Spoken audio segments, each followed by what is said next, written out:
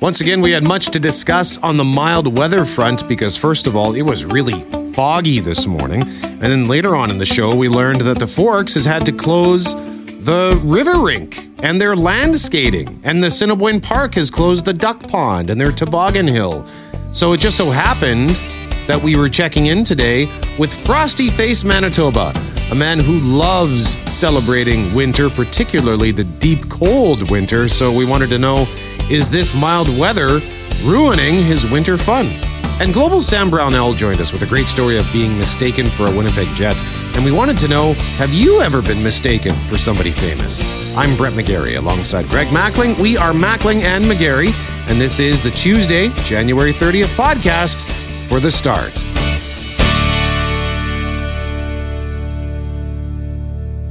Is Mackling and McGarry. Drew Stremick is actually going to join us in our next segment to talk more about the mild winter. I'm curious, Greg, I meant to ask you yesterday, and we was kind of quiet on our text line in terms of the roads. Did you notice were the roads slippery at all yesterday or today? Pretty good. Yeah? Yeah. Okay. You know, I'd like to see, I know it's expensive.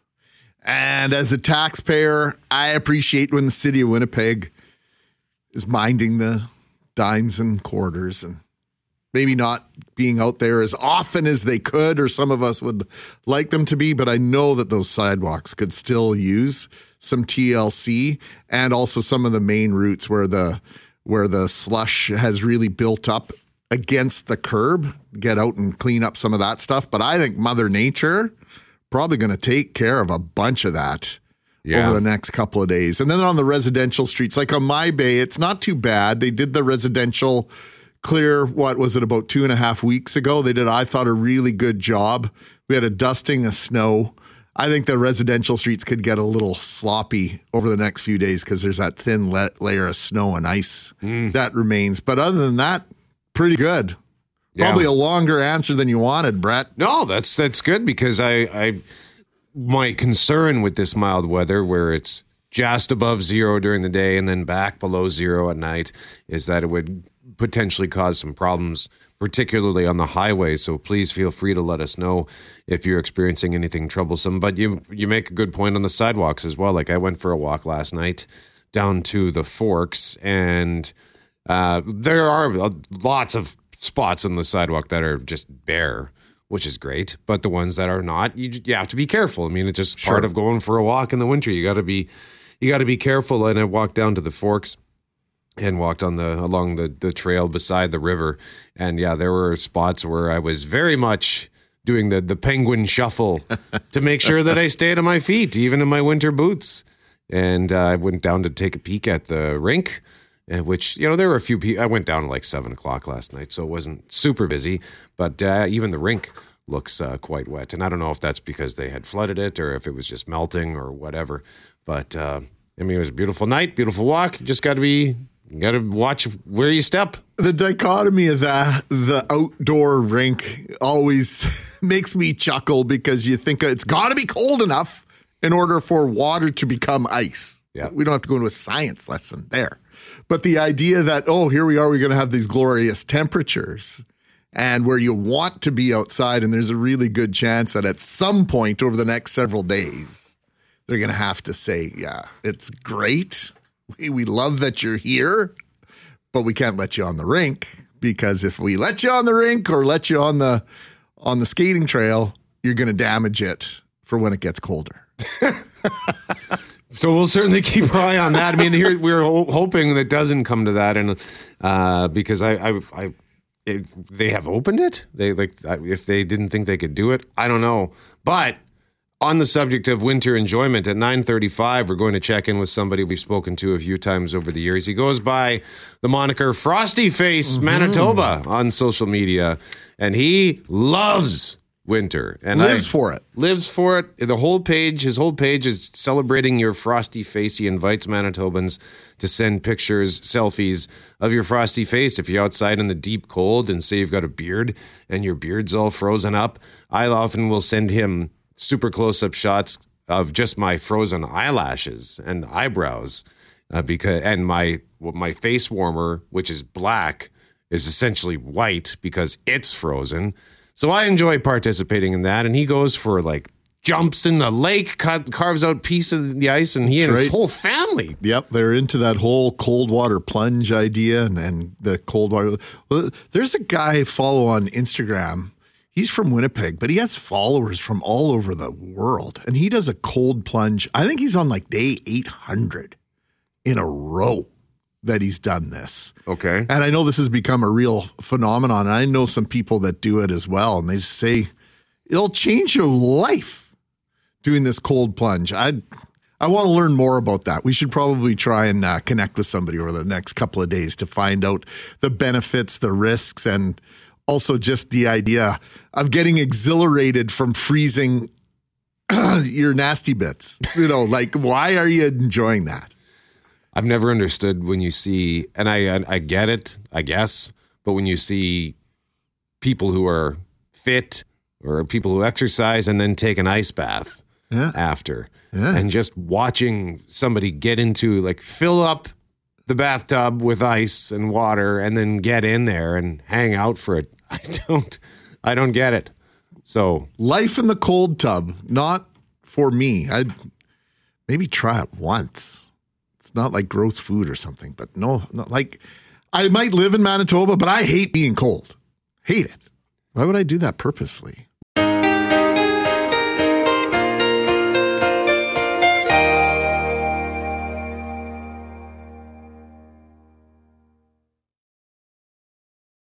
Mackling and McGarry, a couple more weather notes from our listeners, GMAC. Yeah, Todd saying potholes. Yes, I was thinking about that on the way in. I forgot to mention it. Todd, one of our loyal listeners, reminding us, hey, as it melts and gets warmer, can we call it first spring yet, Brett? I don't know. It might be too early in the calendar. But yeah, for sure, we're going to start seeing some more potholes. So keep your eyes open for that. A great reminder from Keith. Not everyone has that light in their vehicle that reminds you when the pish-pish, the windshield washer fluid is low. Pish-pish? The pish-pish. Make sure you keep it full, folks, because you're going to need it, and it's going to be empty when you need it the most. And Parrish also reminding, like, headlights are great, but if you don't have your tail lights on to be seen, seeing's great. Being seen is almost as important, if not more so. I was going over the Disraeli yesterday, and a big van didn't have their tail lights on, and it's like they appeared as if out of nowhere. All right. So if you've got any other weather notes to share on what you're seeing out there this morning, feel free to shoot us a text when it's safe for you to do so at 204-780-6868. We've got a couple of things we just want to touch on here, starting with something that actually ties into our 680 CJOB Health Series, because tomorrow we're going to be discussing medical assistance in dying. Well, Greg, we learned something about that yesterday. That's right. The expected federal expansion of medical assistance in dying to people whose sole condition is mental illness has been put on hold following a joint parliamentary committee report found fundamental issues have not been resolved. Personally, gigantic sigh of relief on that one. As Global's Sean Breville explains, Ottawa still needs to table legislation to enact the pause, and time is already running out to do so. A section of Canada's medical assistance in dying law that excludes people whose sole condition is mental illness was set to expire this March. Now, Health Minister Mark Holland says the government agrees with the new report that warned Canada is not ready. We agree with the conclusion that the committee has come to, that the system is at this time not ready, and more time is required. The federal government has been facing a March 17th deadline over the issue.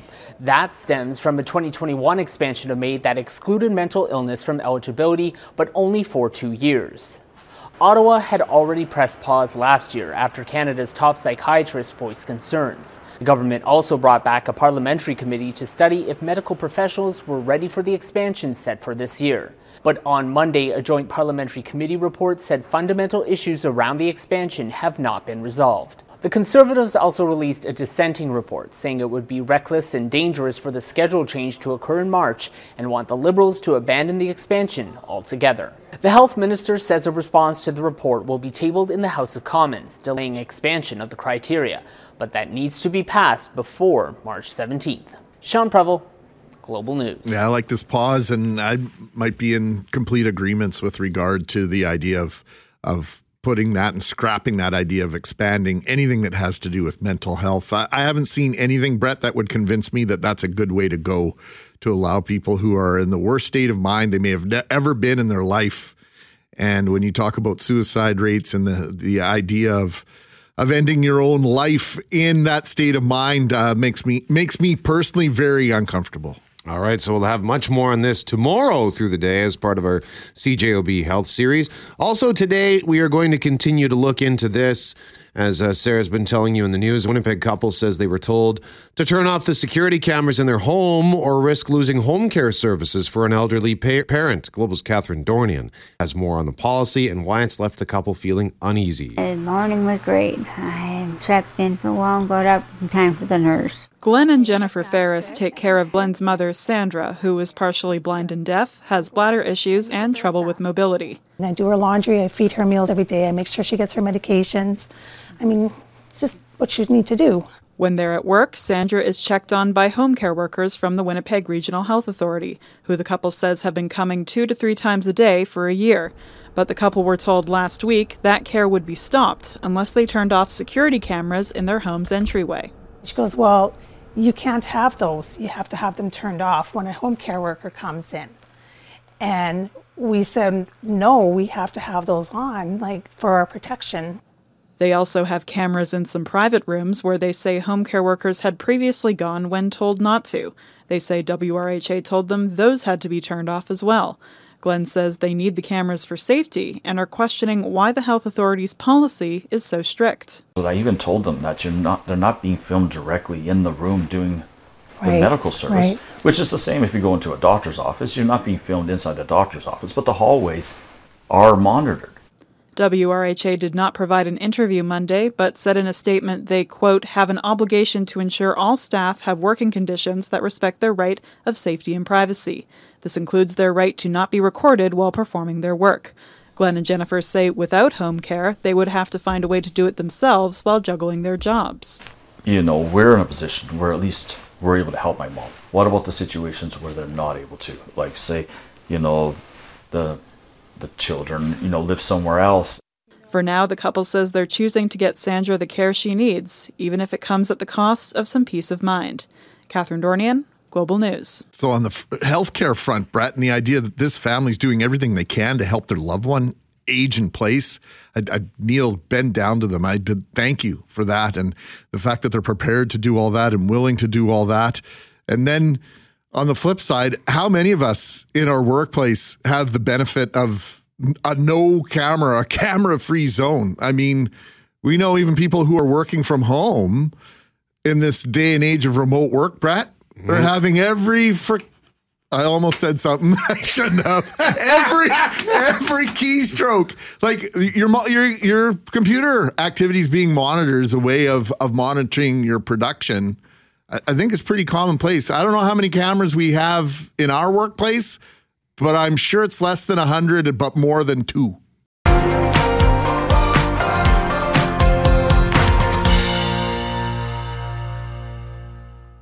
It is Mackling and McGarry. Greg, what are we talking about today? So the other day, I guess this is about a week and a half ago, I'm walking through the newsroom and it just struck me. I'm like, you look like a jet. On the other end of that comment, joining us by phone right now, Sam Brownell, who's a reporter here at 680 CJOB Global News. Morning, Sam. Morning, guys. How's it going? It's going well. Thanks for doing this about 45 minutes before you officially start work. You're a trooper. You're a real teammate. And so speaking of teammates, I asked you if you'd ever been told that you look like a certain member of the Winnipeg Jets, and you just kind of, your shoulders sunk and you said, yeah, I get it all the time. You look like Dylan Sandberg. Yeah, I mean, I personally, it's hard for me to see because it is me, but I actually started getting it when he was first called up to the team, like, I guess 2 or 3 years ago now. Someone sent it to me on Instagram and just said, hey, congrats on being called up. And it's kind of, I've been getting it ever since. Now, you had the reason that I wanted to bring you on today, because you told me a story that really, validated anybody who thinks you look like Sandberg. Tell us what happened in the restaurant the other day. Absolutely. So I was downstairs in our building grabbing lunch one day, and the restaurant down there is run by a handful of really great women, and one of them, as I went to go up and pay, she looked at me kind of funny and said, "What's your name?" I said, "Oh, it's Sam." She goes, "I was watching the Jets game last night, and you look just like Dylan Sandberg." And I, of course, probably had the same reaction as when you told me. I chuckled and said, "Yeah, I actually get that quite often." And she said, "Could I take a picture with you to try and trick my son to say that Dylan Sandberg is coming here for lunch?" So, of course, I obliged, and we took the picture. And a week or two goes by, and I'm back down there once again getting lunch. And she says, "Oh, I wanted to give you an update. Like, my son believed me. He was freaking out. He couldn't believe it." But then he goes, "Wait, shouldn't Dylan Sandberg be in Tampa Bay with the team right now?" So I think he put it together eventually. The gig was up. Sam Brownell, you even have the name goes with it. Appreciate the story, man. That's some next level stuff. Appreciate it, brother. We'll see you in a bit. Thanks, guys. Bye. All right. So the question then today for you at 204-780-6868. Have you ever been mistaken for someone famous? Tell us a story for a chance to win, and we'll pick a winner at 9:15. Cameron Poitras, when I asked you this morning, you said, "Yeah, I get this a lot." Well, it's my twin brother, Shane. I get confused for him all the time now. Yeah, well, I actually do that, but I do get that. Zach Galifianakis, apparently I look like him. I've been getting that ever since the first Hangover movie came out. And I grew a beard, and it's just been my life ever since. Richard Kluche here at 680 CJOB. It's one of his favorite jabs at me, too. So always appreciate that. I can see it. I can see it. Yep. Yeah. Yep. We should put two ferns, one on either side of your desk. You should wear a satchel. Yeah. Carry a little baby. Carry baby. Have a wolf t-shirt. It's pretty sweet, that wolf t-shirt, you know. There's your next Halloween costume. One man wolf pack. Yeah, I'd have to dress up for Halloween, but yeah, that would be a good one. Sarah, what about you? Well, I haven't been mistaken as this person, but I have been told a few times, just by random people. Like the most recent, this past fall sometime. This was before I made my hair a little bit darker heading into the winter, so still had some like blonde in there a little bit, but still on the like dirty blonde brown side, that I was stopped in Costco. I was like perusing the clothes section, and some woman stops me and she's like, "Oh my gosh, you look like Amanda Bynes when in the 2000s," like when she in the 2000s. So yeah, when she did like Sydney White, all those like rom-coms, before when she was on the Amanda Show and on Nickelodeon, and then I've been stopped a few more times since, and I just don't see it myself. I think, like Sam said, you mentioned it today, and I was like, "Oh my God, you do!" I was a big fan of the Amanda Show. I grew up with that, yeah. There's I could make some references, but like 2 people would get it, so I'll just save it to myself. But Sarah McCarthy, time traveler, something like that. Moody's Point, Sterling Spalding. Okay, I'll just leave it there. Jeff Forte, what about you? Okay, well, Mackling always says I look like the Buble. Like, I've never been like, I don't think you look anything like Buble whatsoever. Give me a break. Not even in the slightest. If I had blonde hair, more blonde hair, then yeah, I could see it. I got called it when I was working at Little Caesars as well. But you know what? Has anyone ever seen the movie Mr. Deeds with Adam Sandler? Yeah. Okay, well, some people say that I look like this character. Crazy eyes. What? Hey, how you doing, pal? I got your pizza for you just the way you like it. Oh, yes. French fries and Oreos. You know me all too well, Deeds. What are you in for? I'm doing a one-nighter for biting Ed the mailman. Guy was trying to cast a spell on me, like a wizard or something. Are you sure about that? I don't know. Maybe he was just waving. Hey, who are your friends? Oh, this is Chuck and Cecil. They're from New York. I don't like them. Okay. Nice seeing you. So yeah, people say I look like Crazy Eyes from Mr. Deeds. That's Steve Buscemi. Oh yeah. Okay, you look like Buble. Take Buble. I'd forgotten about Mr. Deeds. I had to look that up, but yeah, I see it. Fortier, I think you look like, from Family Guy, you look like the porcupine who's excited to meet the pineapple. Hey, good looking. Where have you been all my life? You sound like him too. Hey, good The patented Forte laugh. And the porcupine's talking to a pineapple, by the way. Yes, I said that. Okay, sorry. And Mackling?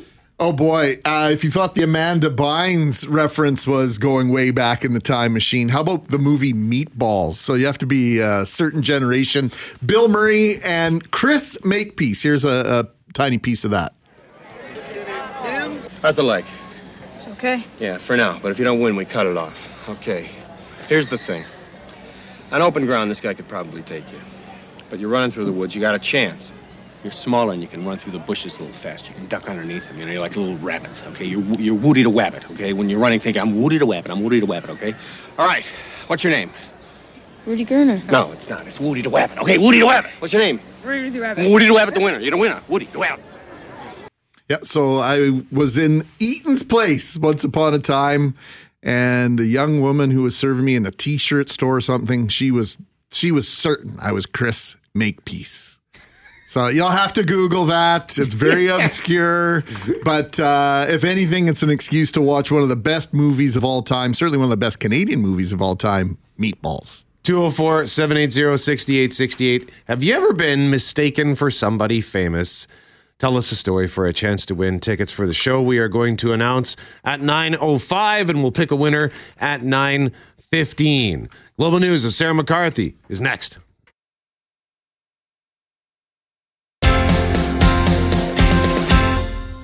It is. Mackling and McGarry were asking you this morning if you have ever been mistaken for somebody famous. I have not, but if you look up just go to YouTube and look up Winnipeg Gold Buyer, there's a commercial from at least 10 years ago. Someone sent me the link for it and said, when did you do this commercial? And I watch and I said, what? I wasn't in a commercial for a gold store. And I go to this ad, and I was like flummoxed because it does look very much. I could see why people thought it was me, because there's similar appearance, similar facial expressions, similar mannerisms. And I was wondering, is this person related to me? And it looks like about the same age. So clean shaven. So that sort of throws things off, because you sent it to me yesterday, and right away, because I have seen you without the beard, as my boys would call it once upon a time. Nice beard, Dad. I would say 100%. I could understand why people would think that maybe it was you. Yeah. Wild. So, not famous, but I've had, I wonder if this is the same person, because I've never been mistaken for somebody famous, but I have had people come up to me in the bar and start talking to me, and then realize that it's not. That's interesting. So there is a doppelganger. I have a doppelganger. All right. Excellent. Now, do they have eyelashes like yours, though? Because you have world-class eyelashes, Brett. Was it Joey? Costanza was the hand model, right? Okay. Joey had the hand twin. You should be an eyelash model. There is such a thing. Maybe I should explore that as a side hustle, especially with the frozen lashes that I get for the Frosty Face, with whom we're talking to at 9:35. And but we're asking you, have you ever been mistaken for somebody famous? Anything jumping out at you here, Mr. Mackling? Absolutely. Helga says, years ago, my husband, daughter, and I took a trip to Memphis. It's Tennessee. Well, everywhere we went, people were pointing and staring. Finally, at one restaurant, somebody did ask, "Are you Jeff Bridges?" My hubby Steve did look exactly like Jeff in Crazy Heart. Helga includes a picture of Jeff playing a guitar, and holy smokes, does he ever. It's like the dude. He's the dude, man. It's fantastic. He's the dude. breakfast with the Bombers, and we are going to hit the ground running today. Johnny Augustine re-signed with the Blue Bombers just a few days ago. He will remain part of the team that has been to 4 straight Grey Cups. Will his partner in crime, Brady Oliveira, do the same? Christian O'Mell asked Johnny last night, so what's Brady going to do? Let's find out in about a half hour's time or so if Johnny has any secrets to share. Also coming up a bit later on at 8:05, we're going to talk about more about the security concerns at City Hall. We'll be joined by the Samara Center for Democracy. Lawyer Bob Sokolsky joins us at 8:35 to talk about rights around cameras as it pertains to this home care situation. And then big show announcement at 9:05 and tickets to give away at 9:15. Right now we want to touch on one of the top headlines at globalnews.ca, and it has to do with Flair Airlines. And the CEO of Flair Airlines is defending the company amidst court documents showing it owes tens of millions in unpaid federal taxes. Global's Brianna Karstens-Smith reports. Flair Airlines is once again having to defend itself as court documents surface showing it owes more than $67 million in federal taxes. The Canadian Revenue Agency has obtained an order for the seizure and sale of the Edmonton-based carrier's property. Yes, we owe them some money, but we have a payment plan in place and we are fully current with that plan. The company's CEO says the taxes are import fees from bringing in more than a dozen Boeings. He insists the CRA will not be seizing any of its property. Just last March, 4 Flair planes were repossessed over claims of missed payments. The company then launched a lawsuit against the leasing firms responsible. The mission that we've chosen, the purpose for our business, we've always known this was going to be a big mountain to climb. And as I said, we're disrupting the existing players, but the industry itself is tough. It is not a good business practice to have a tax debt, but I don't think that Flair is the only large business that has something like this.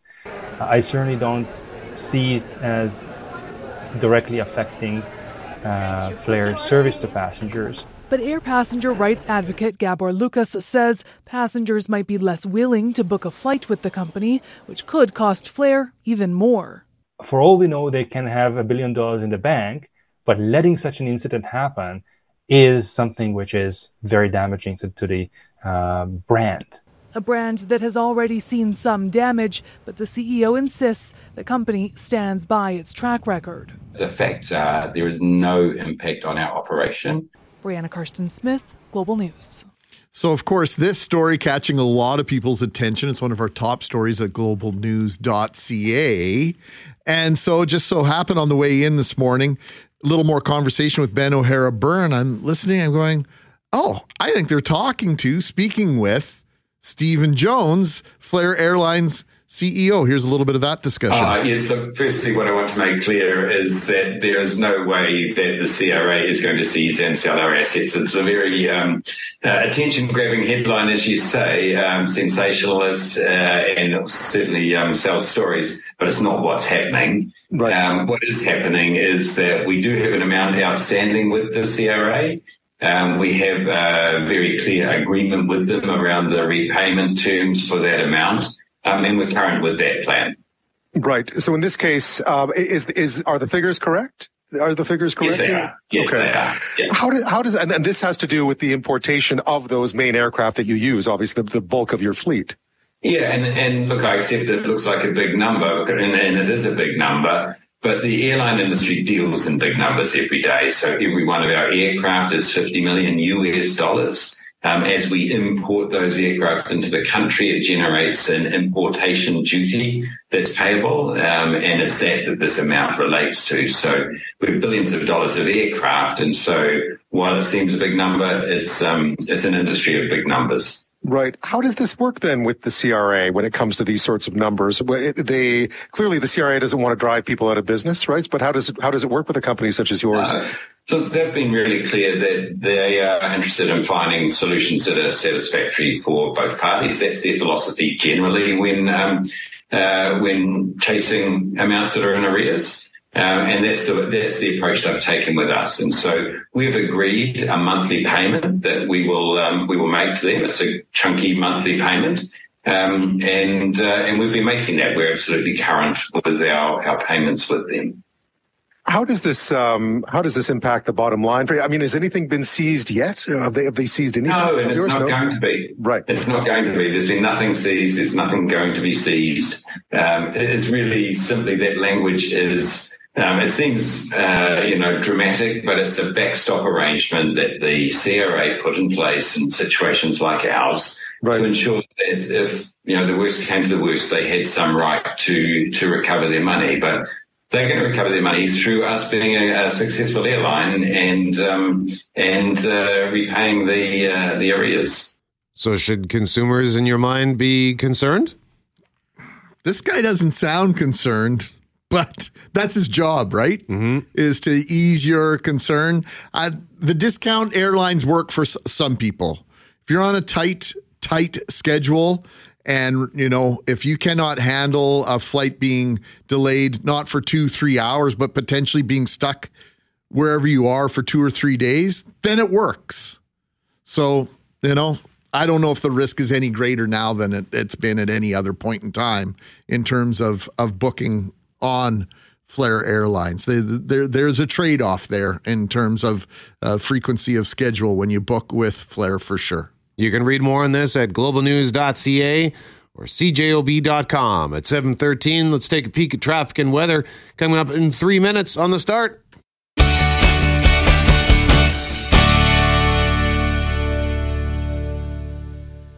It is Mackling and McGarry. Greg Mackling coming up at 8:35. What are we doing there? We are going to explore a little bit more of this conversation about security cameras that we have in our own homes, in and around our houses for our own protection, to see what's going on. Maybe we have kids we need to keep an eye on. Maybe we want to make sure that our property is safe from intruders, burglars, vandals, that sort of thing. Where is the line as the WRHA says, hey, if you want home care for your family member, you're going to have to get rid of your cameras. This is what one Winnipeg couple is facing. We'll explore your rights as it pertains to cameras, not only filming others, but being filmed yourself. All right. Now, as we've been telling you in Global News, there are safety concerns at City Hall. Yesterday on the news with Richard Cloutier and Julie Buckingham, they spoke with councillors Sherry Rowlands and Janice Lukes. Luke says she feels so unsafe, she keeps a hammer and a bat in her office. Both councillors have been the subject of threats. Both are concerned. There are few updated practices and procedures in place to deal with emergency situations. Panic buttons don't often work, and their concerns are shared by other members of council. And Mayor Scott Gillingham, by the way, also appeared on the news with Rich and Julie yesterday. He is promising there will be changes. So that's one thing that is on the minds of politicians and maybe aspiring politicians. In the meantime, let's discuss this with the Samara Center for Democracy, an organization that does research on politics in Canada to encourage greater political participation across our country. And one of the things they look at is political safety. Beatrice Wayne is research director for the Samara Center. Beatrice, good morning. Good morning. Happy to be here. Well, we appreciate your time. We want leaders, I think it's safe to say, to be part of our political process. There are several obstacles in my mind in attracting those people to run for office in the first place. And one of those issues has to be social, or as our colleague Kelly Moore calls it, unsocial media. We know you track online abuse that politicians and aspiring politicians face. What kind of abuse and threats do you track? So we track online abuse directed towards candidates in federal, provincial, and municipal races through our SamBot initiative. And through this initiative, we found, unfortunately, that frequently receiving abusive messages is really common for public officials and political candidates. So among the 3.7 million tweets we've monitored across federal, provincial, and municipal elections, we've identified over 620,000 abusive or toxic tweets. So just to give a sense of scale, in the 2021 federal election, we tracked an average of 511 toxic tweets per hour. And it's important to put these numbers in context when we think about the magnitude of the problem. Of the thousands of abusive tweets sent to candidates and elected officials we observed through our initiative through SamBot, they were all just on one platform. So this doesn't include abusive messages sent via direct message, sent publicly or privately on other social media platforms, in comment section on news articles, and plus emails, phone messages, mail. and also the in-person interactions that officials have to navigate daily. So this is a big problem. How big is the problem in Winnipeg? So we tracked the fall 2022 municipal election on Twitter and found that over the course of 35 days, over 3,000 abusive tweets were sent, which was about 15% of the total tweets sent to candidates, which is significant, again, when we're thinking this is just a small snippet of the political conversation happening. That's quite a bit of abuse. Yeah, sixth place mayoral candidate Jenny Motkaluk, in fact, received the highest volume of abusive tweets amongst several candidates, including Scott Gillingham, the eventual winner, and Glenn Murray, who was close second, faced far more negative tweets and interactions. 432 versus the now mayor 119, but it was Motkaluk, like almost more than 2 times what Murray faced. So when we get back to that idea of putting yourself out there on the social media, Beatrice, it's clear that aspiring politicians and politicians who have a voice alike feel as though it's essential for them to have a presence on social media. Is that necessarily the case? And what do they have to keep in mind while doing that? Absolutely. So I think that, aspiring politicians want to connect to their constituents, and we want them to connect to their constituents online. It's a really great tool for understanding what constituents want, being able to interact with, at a scale with many more people than they would necessarily in their constituency offices. But that means that opens them up to high levels of abuse, as we've seen. So one thing that we've heard from politicians, we have another ongoing initiative called the MP Exit Interview Project, where we interview former MPs after they finish serving in office. And one thing that they've said is that they would like clearer policies and support around social media. So a question is, are candidates or are political officials allowed to block users who send them abusive content? On one hand, the idea of politicians blocking users sounds as though a little bit dangerous. It could put a damper on online civic discussions.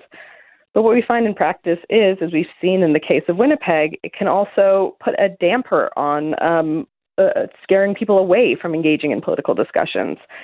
Candidates can struggle to communicate policies online because civic dialogue really gets drowned out by threats, by identity attacks, and slurs. So having really clear social media policies and having support for digital literacy for candidates and for elected officials, it would be really, really helpful. All right, Beatrice Wayne is with the Samara Center for Democracy, Research Director for the Samara Center. Beatrice, thank you very much for joining us. We appreciate your insight. Happy to be here. Thank you.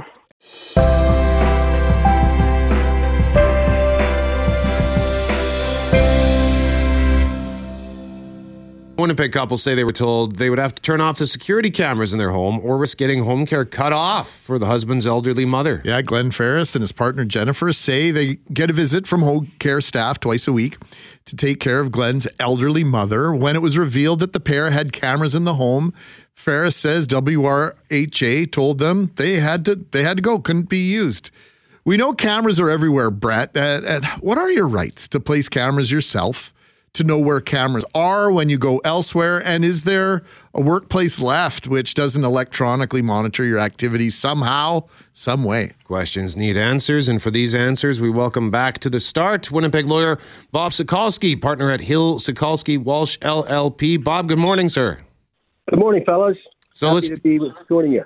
Thanks for joining us. We appreciate this very much. And why don't we just begin with our right to have cameras in our own home? Where is the line, if there is one? Well, when you have it in your own home, that's your entitlement. That's your property. That's an area over which you have control. And if the WRHA is insisting upon the cameras being turned off or removed, that must be based on their terms of engagement. I don't know what the terms of home care are, but if that's part of a contract that you sign and accept those terms, then you're bound by those terms. But if there are not terms like that put in place, then I question the authority of the WRHA to insist upon those cameras being turned off. People put cameras in for a reason, and that reason is typically for security. And if people can't be secure in their own homes with their own cameras, then in my respectful view, there's something wrong. Well, then let's flip the conversation. I'm an employee of Chorus Entertainment. I come to the workplace every single day. I have zero idea how many cameras I walk past every single morning, Bob. I understand it's a fact of life within our building and within our parking structure. And then coming up on the elevator, I know that there are cameras here monitoring my activity. They're probably looking for people who don't belong more than they're looking for me. But I also know they can monitor electronically keystrokes on my computer, my browser history. So, is there a job anywhere where we're not being monitored at this point? Probably not. The courts have weighed in on what is an unreasonable invasion of privacy. And if you are in your home, you're in your doctor's office, in your lawyer's office, in your dentist's office, you're in a private meeting with your employer.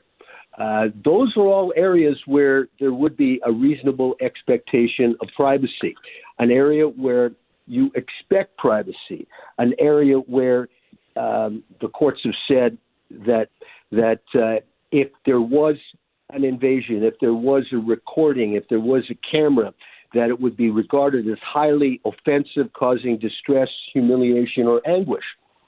On the other hand, if you were to go to a place where the public is normally welcome, to a sporting venue, to a shopping mall, a parkade, there is no reasonable expectation of privacy. The Supreme Court has said this: one need only think of a photograph of a crowd at a sporting event or a demonstration when comparing what is private and what is not private. And that was in a case where a young lady was photographed sitting on her front step on a beautiful brownstone home in Montreal, and then she was featured in a magazine. The Supreme Court said that's an unreasonable invasion of privacy. But not so if you're at an event where the public is normally welcome.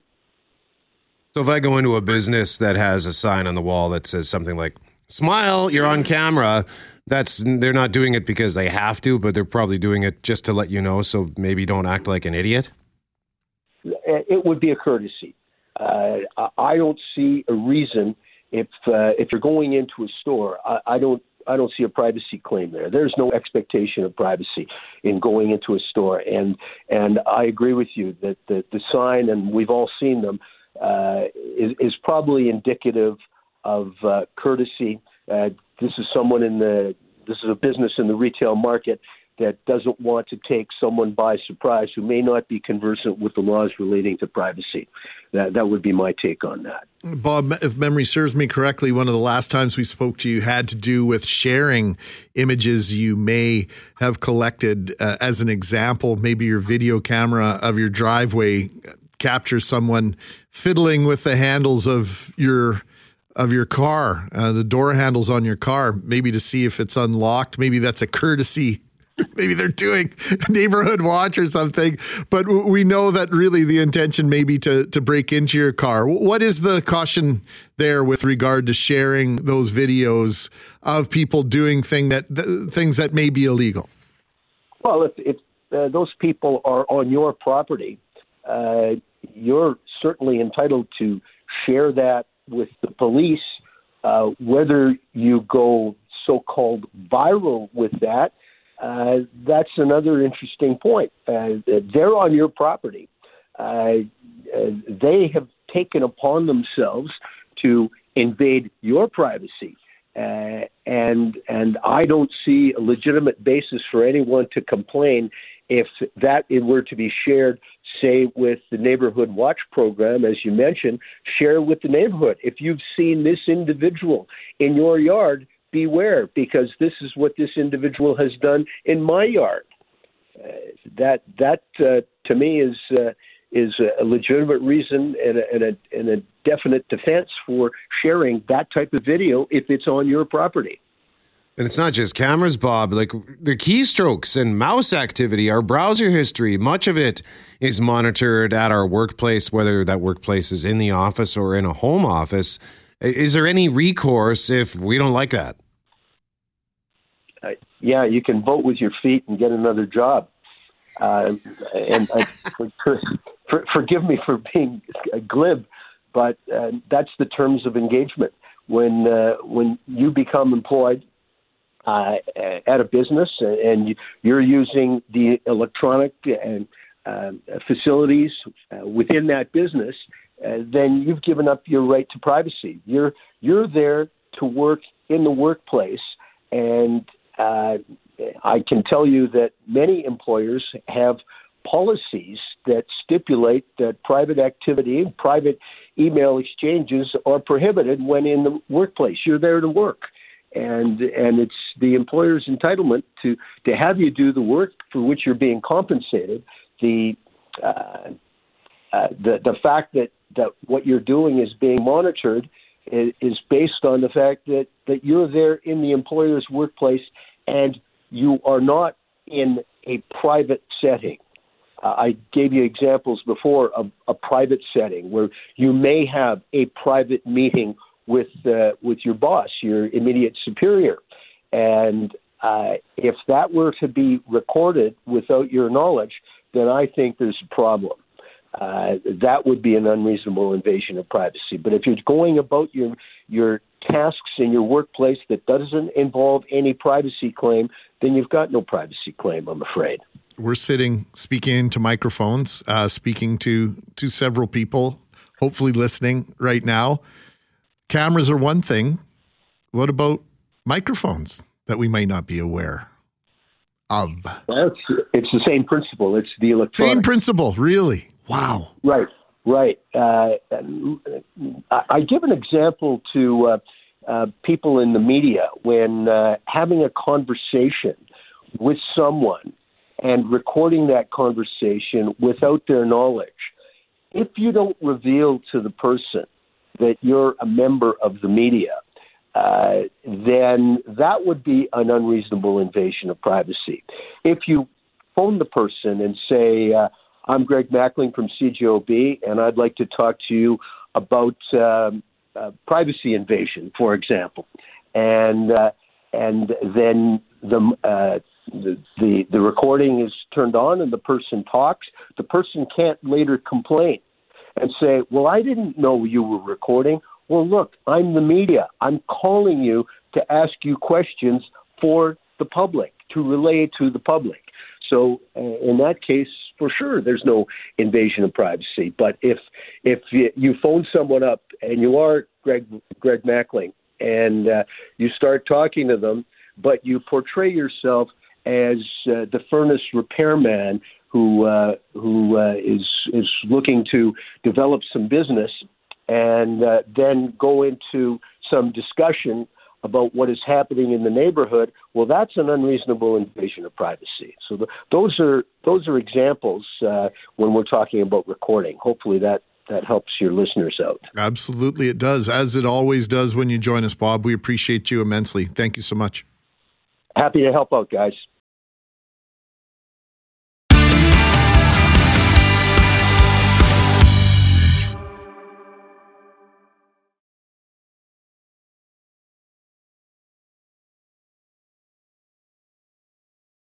Reminder, we're asking you if you've ever been mistaken for somebody famous.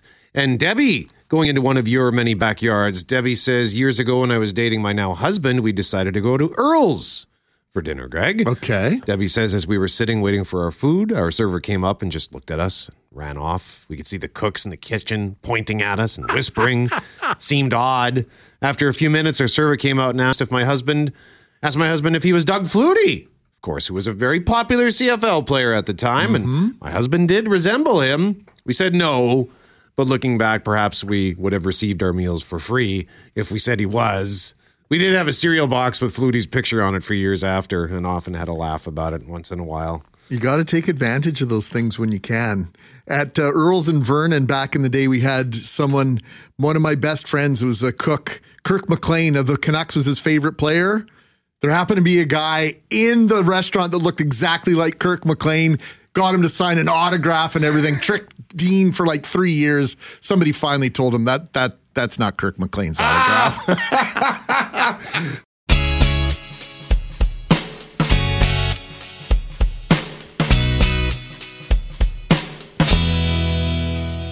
Mackling and McGarry, and we're going to touch on something else weather-related in a moment. But before that, I've been telling you all morning we have a show announcement and tickets to give away. As you know, the Great Outdoors Comedy Festival heads to Assiniboine Park July 19th to the 21st, and they have just announced their July 19th lineup, and it includes... comedian Tom Segura. Tom. If you know Tom's comedy, he's got this great skit where he imitates his wife. Tom. Okay. He's great. Segura joins an already stellar lineup, which includes Bill Burr, July 20th, Nate Bargatze on July 21st, and Jerry D. We got to have Jerry D back on the show. I love Jerry D. It's on Netflix, by the way, his show, Mr. D. It's on Netflix now. First 4 seasons. It's stellar. Jerry performs on the 21st. Tickets go on sale Friday, February 2nd at 10 a.m. Presale runs Thursday, the 1st, 10 a.m. to 11:59 p.m. And the code is... how about this? CJOB. We're also going to have an online contest for Tom Segura tickets too, so head to cjob.com for that. And we will give away our first pair for the week for July 19th, coming up in our next segment. So in about 10 minutes' time, we're asking you, have you ever been mistaken for somebody famous? And just to quickly recap something that Sarah brought up in her newscast, if you missed it or if it just sort of blew past you, the river trail, it's maybe January 30th, but definitely not feeling like winter with a high of 4 degrees today. The Forks has shut down all of its skating trails. So they just opened the Port Rink on Thursday, but now that's closed and all of their on-land trails are closed. We speculated about this even last week when they announced that they were opening the river trail itself. Fantastic essential part of Winnipeg winter, even though we were without the trails in 2020. This is something that so many of us look forward to doing at least once in the winter. But we did speculate with the forecast, the way it was looking. Like, how long is it going to be before they have to close them again once they got them? Well, we got our answer in the last few minutes here. So it's unfortunate. And normally you do have those on land trails to fall back on, but even those are going to be closed as we take a look at the forecast, right? Those 4-degree highs and as high as +6 for the weekend. So it's a little disappointing for a lot of folks, I'm sure. No more so than for the Forks themselves. Oh, yeah. Like I was there. I walked down there last night just to have a peek and see what was going on. And that ice, it was so wet. And so I was wondering, is that just melty or have they flooded it? But hopefully this is temporary. Like, yes, we're going to be above zero for the daytime highs for looks like potentially up to next Tuesday, Wednesday, and then it drops back below zero. Will that be enough for them to reopen this stuff, or will this week of milder weather be enough to shut it down for the season? I've shared my tales of the ODR at Isaac Brock over the years, and we had some of the best outdoor ice anywhere, but it was critical. Like, you want to play, right? Once you get the taste of a little bit of spongy, or if you like to skate, we would have one rink that typically would be locked up. It was behind, in the summertime, it was the basketball and tennis courts. Yeah. And so it would be locked. It had a fence on all 4 sides. And that was like game ice for house league and that sort of thing. So it was always tantalizing. Like you wanted to get on that ice, but it was so important that when they said that the rinks were closed, that you didn't sneak onto them, because it's so much work to get the rinks playable in the first place. And the last thing you need is boot prints and skate prints and all sorts of damage done to the ice, because that might be it for the rest of the year. Oh, wow. So it's pretty important that people respect the fact that it's closed. It's not the perimeter highway where people like to flout the idea that the highway's closed. If the Forks is saying these trails are closed, please respect that, because it could cause a world of hurt on the other side of this when things cool down again. Yeah, and it's just it got to suck for those who were able to at least get a taste of it. I mean, geez, I haven't been on skates since I was a kid, but I do remember, even though I never played competitive hockey, I loved going to various rinks. There'd be one of them was Pirates in Transcona. Oh yeah, Pirates. Yeah, that was on Rosso. Another one was at Maple Leaf on Kildare, which is now they've the community center that was there is gone. They've sort of converted that into and it's been years since that was gone, and now it's just a really nice park. But I was always at the rink, just horsing around. And I loved getting out there and putting my skates on. So for those who are super into that, of course, my primary activity now is golf. So I look forward to summer.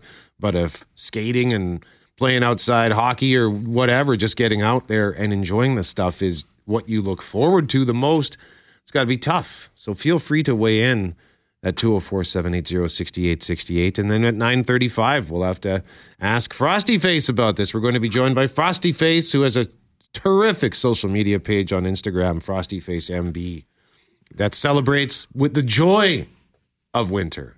We have a couple of uppity up muckety mucks from management from Vancouver in this morning. And is that on their cards?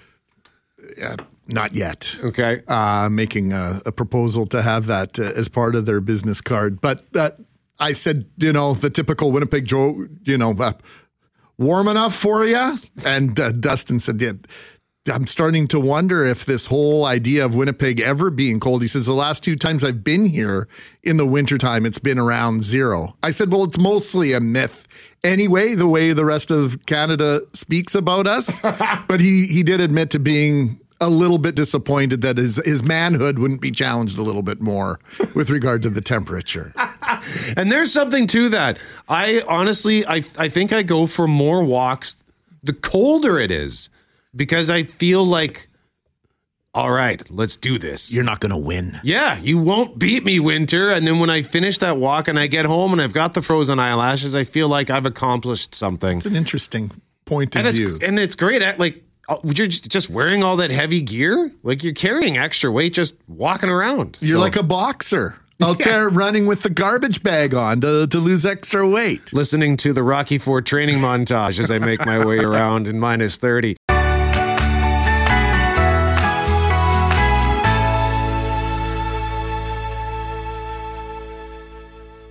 It's Mackling and McGarry. Have you ever been mistaken for someone famous? Like Global's Sam Brownell, who is often mistaken for which Winnipeg Jet? Dylan Samberg. So it's kind of cool. Samberg. Sammy is Samberg's nickname.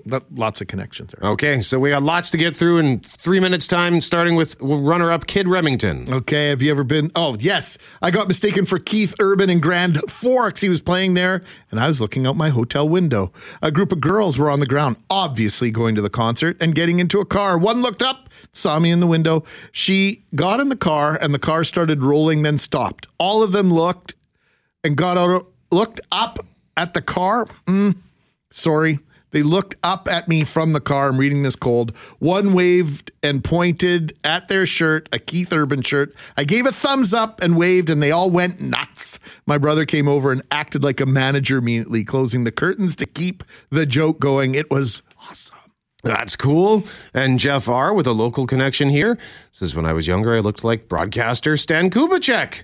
People were always saying, hi, Stan. I went to Folklorama. The MC says... the mayor sitting to the right of me, Bill Norrie, and we have TV weatherman Stan Kubicek to my left. My girlfriend said, they think you're Stan, so I stood up and waved and said, have a good one. Fabulous. And then another runner-up here is Steve, who says, this topic this morning is crazy because over my lifetime, I have been accosted dozens upon dozens of times because I look like a number of people, I guess, in my early adulthood. I looked and acted like Radar from MASH. I even carried a clipboard, and I had a teddy bear and the glasses, and I have friends across Canada who still know me only as Radar. Then in my university years, I became Les Nessman, the geeky news guy from WKRP in Cincinnati. He's also been called Truman Capote, says Steve. But for most of my life, I've been confused with Elton John in my travels worldwide. And it's funny that it's Elton John because Sarah had that story about Elton John and Bernie Taupin being awarded the Gershwin Prize.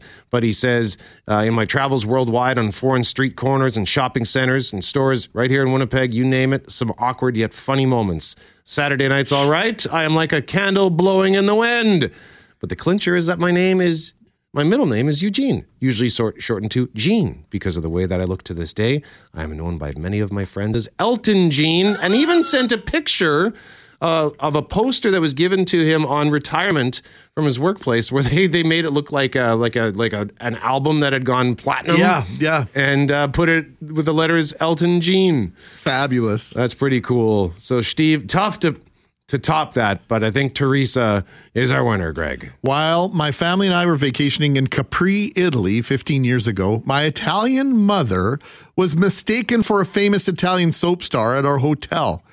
At any attempts to tell them that she was not this famous person, they insisted that she was. They gave her and the family the royal treatment and also paid for everything. It was definitely an experience to remember. Believe it or not, they covered the tab for everything. Granted, we were only there for a quick 2-day stint, but hey, anything free is a win. Are you kidding me? And I don't think they even know who Mom looked like. Like, this is great. I know. We got to find out who this person is. And I wonder if the hotel ever figured it out that it wasn't her, like after the fact. It's like Ocean's 13. Yeah. Would they try to come after them then? Listen, you frauds. Well, we told you. Tried to tell you. I tried to tell you. So Teresa wins the tickets for the Great Outdoors Comedy Festival for July 19th to see comedian Tom Segura.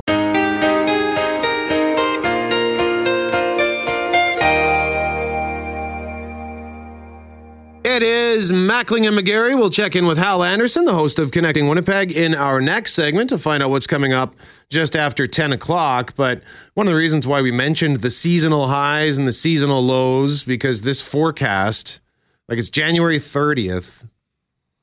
I didn't wear mitts walking home yesterday.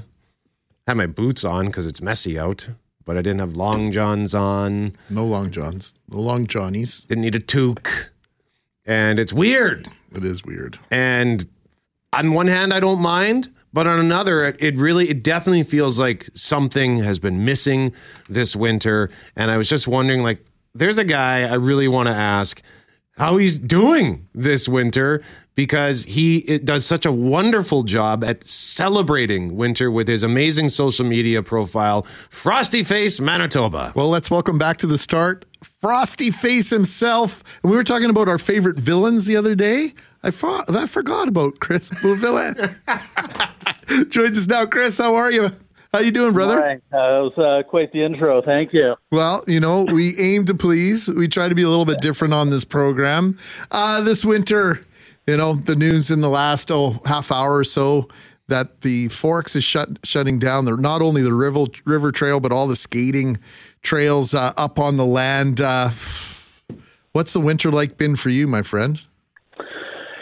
Yeah, it's funny you mentioned me being a villain, because normally people at this time of year are freaking out because it's so cold, and this year they're freaking out because it's so warm. So it's been a weird one. It's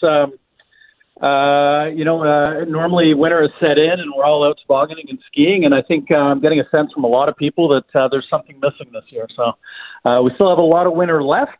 We have to remember that normally we don't get that really nice sort of spring weather change until May. So we got a couple months, but it definitely there feels like something's missing this year. Have you been sad? Like, I know you and your family just love winter, right?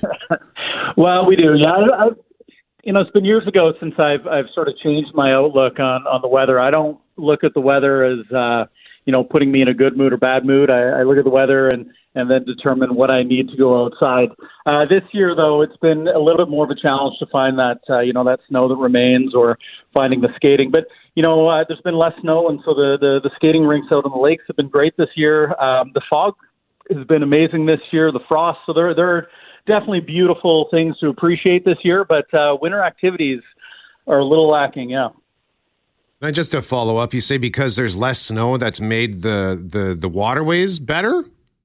Well, I'm not going to tell people to go out on the waterways right now because it's definitely getting soft. But this year, the lakes, they didn't have any snow on them.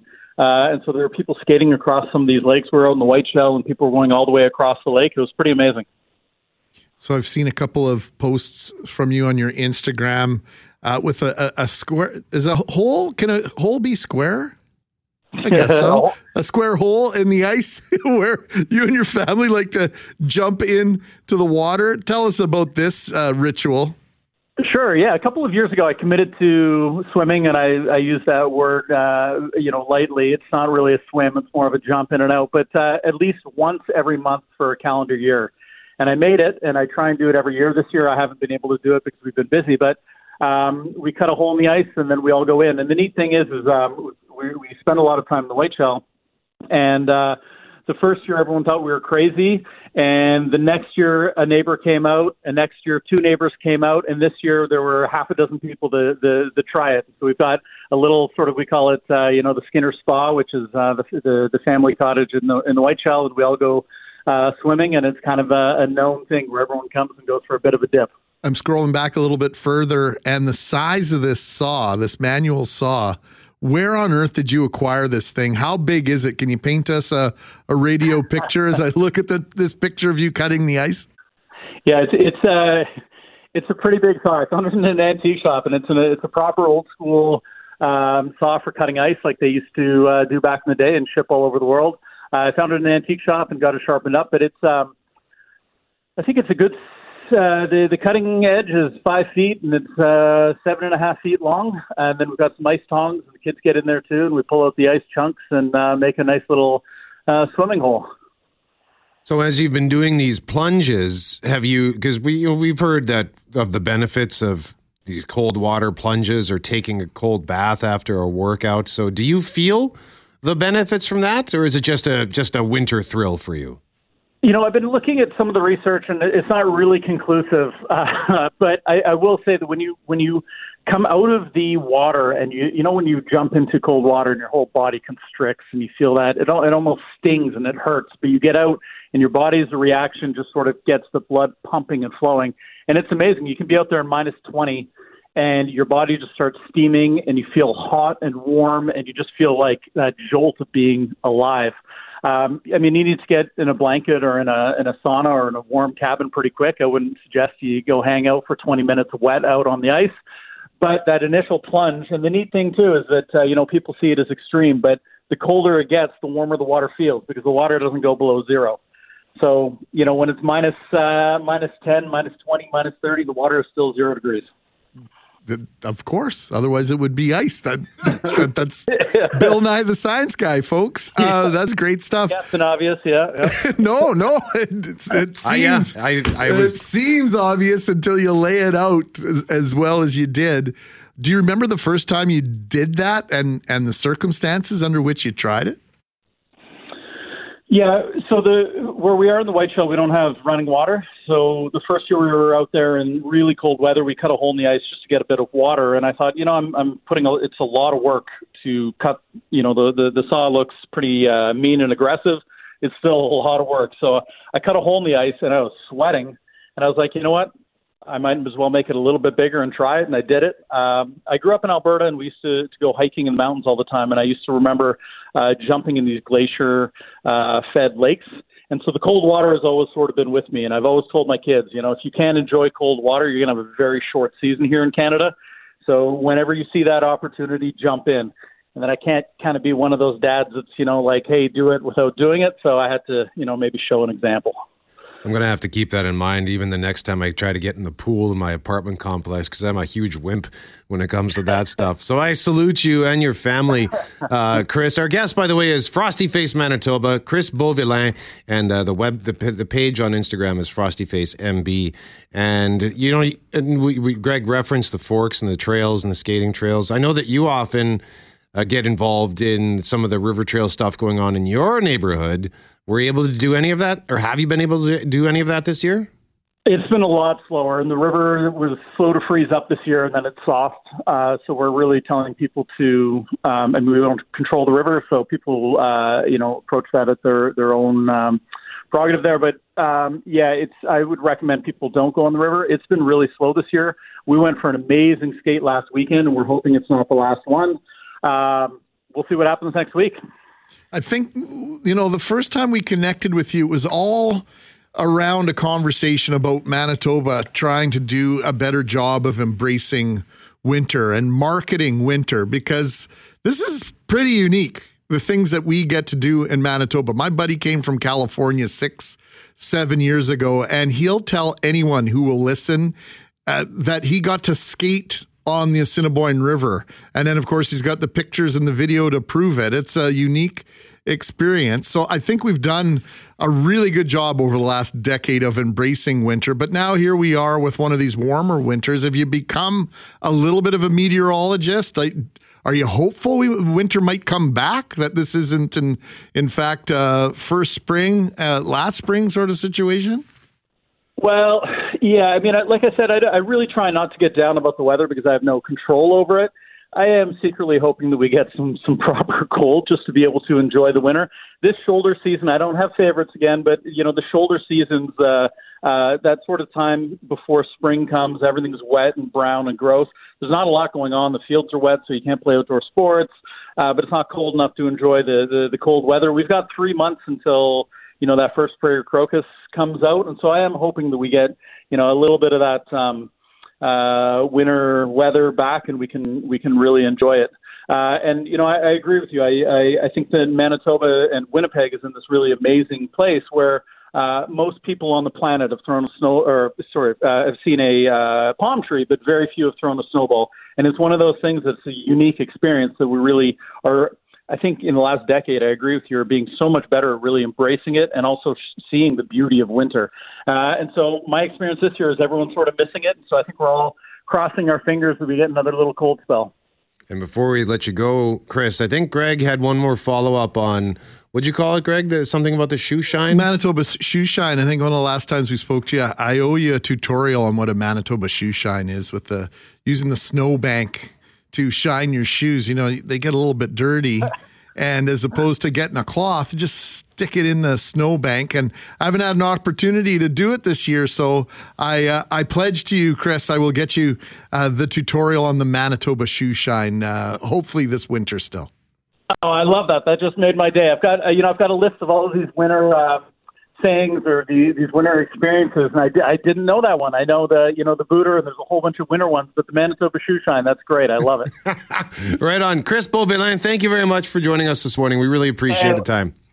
Have a great day. Thanks for having me on. All right. Frosty Face Manitoba, Chris Beauvillain. Go to his Instagram page, Frosty Face MB. And if you ever want to be featured on his social media. Oh, yes. Just put a picture on your Instagram and then hashtag it or just tag him at Frosty Face MB, and he might just add it to his story. I've taken a couple of just super close-up shots to get the frozen eyelashes and the frozen eyebrows, because that's the only thing that's exposed is my eyes when it gets down to like minus 25, minus 30. I've got a face warmer on that's black, at least under all of the frozen ice that's on it. So, yeah, well, do yourself a favor and follow Chris at Frosty Face MB, because some of the pictures are spectacular. Not only is it a great site, but like the actual photography is very good also. Mackling and McGarry, let's say hello to the host of Connecting Winnipeg, Hal Anderson. Hi, Hal. Hi, lots coming up on the show. I've been waiting all morning to weigh in on your conversation this morning. Who have you been mistaken for? Would you like to hear mine? Yes. Okay. 25 years ago, so things have obviously changed, right? I was at Power 97, and I remember vividly getting out of my old beat-up limo, which was actually just a funeral car, at one of the downtown bars, and I got out. Now, this is back in the day when I had cappuccino colored and permed hair, right? The mullet was looking beautiful, and I was much smaller then. Certainly not now, but I remember climbing out of the limo, and a bunch of girls on the outside deck there said, "Look, it's Ron Jeremy," who of course is a porn star. And how did you prove that you weren't Ron Jeremy, Hal? If they only knew there was no porn star life there, I'll tell you that. That's for sure. But yes, Ron Jeremy. I was confused with the porn star at one point. Anyhow, all morning I've been chuckling, wanting to, and I think it was more like, "Are you kidding me?" I think I looked at them and went, "Are you nuts? Like, come on, are you sure?" They've obviously had a lot to drink. It was at a downtown bar. Hey, I really enjoyed your conversation with Saco Bob Sokolsky about the cameras and your rights. Of course, the WRHA has told this home care client, turn off the cameras or you don't get home care. So we'll get into that. We'll talk about the two councillors and the mayor now, Scott Gillingham, agreeing that City Hall needs to be safer. Joe Daly is going to join us. We're going to talk with him about that cool hockey card discovery in that basement in Regina. Later on today, we will meet Winnipeg's newest millionaire, $5 million Lotto 649 winner. That news conference will be held at 1:30 this afternoon, and a bunch of other stuff as well, including all the trails at the Forks have closed. River trails, land trails. We'll talk to Zach Peters from the Forks on the show today. 2 hours of radio coming up here. It's a pretty good show right after the news at 10. Question of the day at cjob.com, by the way. Just updated. The McRib is back. Thoughts? Yes, I love it. I'm take it or leave it. I've never had one. I might try it. It's an awful sandwich, or I don't care. Cast your vote at cjob.com. Who wrote that question of the day? I just wonder. I'm going to go out in the newsroom and ask nobody because I know who did it.